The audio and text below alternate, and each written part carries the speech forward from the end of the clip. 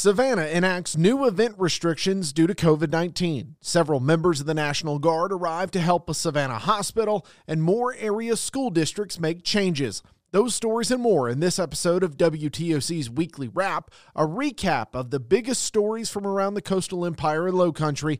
I'm digital anchor Jake Wallace. Calling them inconvenient and uncomfortable, Savannah Mayor Van Johnson announced new event restrictions in the city on Tuesday, August 24th. Mayor Johnson's emergency order has been revised, and the updates include the following. All public space event permits through September have been revoked, with the exception of weddings, which the mayor says will be allowed to take place if wedding planners follow mask and social distancing guidelines. No new permits will be issued for the time being.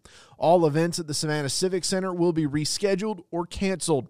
Community centers and most city buildings, including City Hall, will be closed to the public until further notice. Here's the mayor on the events ban. These measures are admittedly inconvenient and uncomfortable, but again are taken as deliberate intermediary steps in lieu of more restrictive steps that have been recommended, like reducing the operating hours of bars, clubs, and similar establishments, and that is still on the table.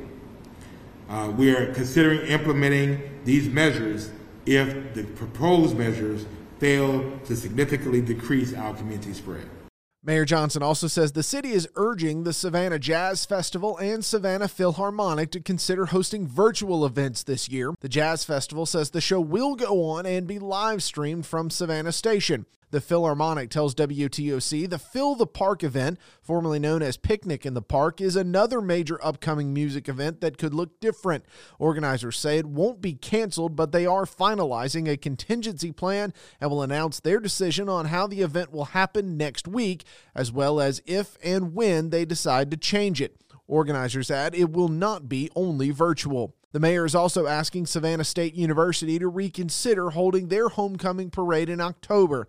As of Thursday, August 26th, SSU has not made any comment. The Savannah Bananas announced the home game on Thursday, August 26th, will be their final game of the summer season, canceling the contest scheduled for August 28th. You heard the mayor acknowledge the potential for further restrictions, including limiting operating hours or capacity at bars, restaurants, gyms, and other establishments.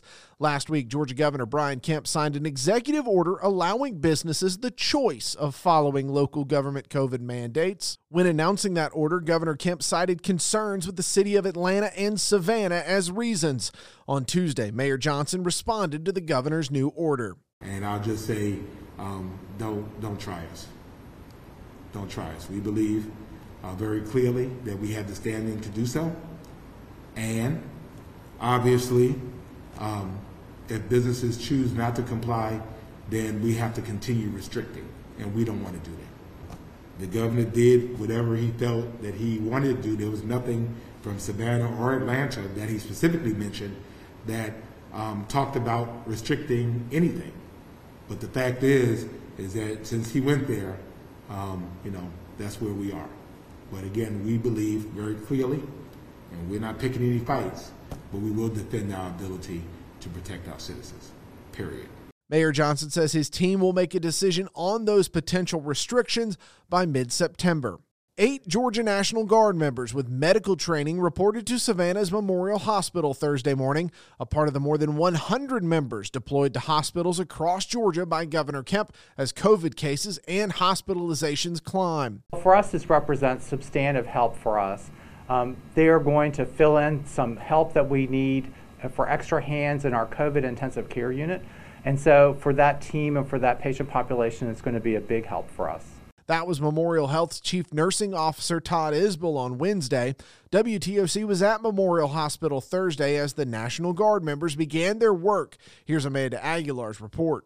Well, this is the group's second day helping at Memorial Health's ICU. One of the Guard members I spoke to says the reactions they're getting from healthcare workers here shows just how great the need is. So 4 of the Guard members will be helping with administrative work. So this is answering telephones, helping the nurses with patients, and then the other half will help with clinical needs. So this group will be focused on mostly the healthcare assistance. Now, I spoke to Lieutenant Colonel Fannie Hilliard about what her first day day was like, and she says phones were ringing off the hook in the ICU and there were no nurses to answer them because all the nurses were inside rooms with patients, and she says that's when the National Guard was able to step in and help them and answer these phones. And it may seem like a very simple task, but she says this is something that the nurses are very grateful for. And this is really just the latest example of the National Guard stepping in because they're called by state leaders to help with COVID-19 related challenges.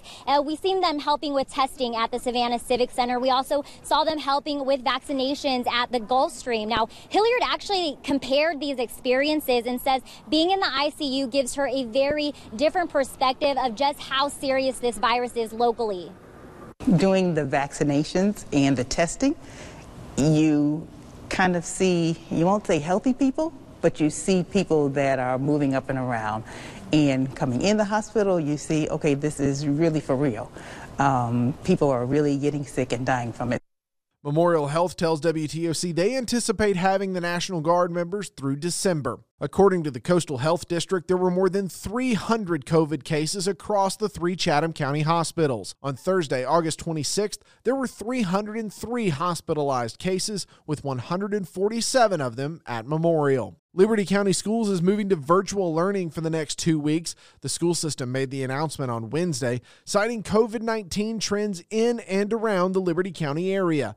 Virtual learning will begin next Monday, August 30th, and continue through September 10th. In-person instruction will resume September 13th. The school system says all athletics and extracurricular activities will be suspended until in-person learning resumes. Effingham and Bryan County schools are adding an extra day off for students and staff next week. Both school systems announced they'll close on Friday, September 3rd to deep clean their facilities, but also to encourage staff to get vaccinated. Governor Brian Kemp ordered all state facilities closed that day to encourage state employees to use the day off to get vaccinated. South Carolina's Department of Education is reinstating a mask mandate on all school buses. The agency announced the move on Thursday. The department said it would equip all state-owned school buses with an adequate supply of face coverings that meet CDC order requirements, adding that if a student boards a bus without a face covering, bus drivers should offer one. A Chatham County teacher is facing cruelty to children charges. Here's the report from Tuesday, August 24th. Onto WTOC updated story we first brought to you last Friday. We have now new details on the arrest of a Savannah Chatham County teacher charged with cruelty to children. The arrest warrant for Elizabeth Board says Board restricted the movement of a child by using zip ties to secure him to his chair. The warrant went on to say the boy was unable to defend himself. Savannah Chatham Public Schools says that Board has been reassigned to a site that has no contact with students.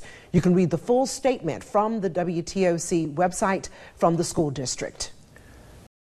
Get the latest news, weather, and sports every night on The News and all the time at WTOC.com or on the WTOC app.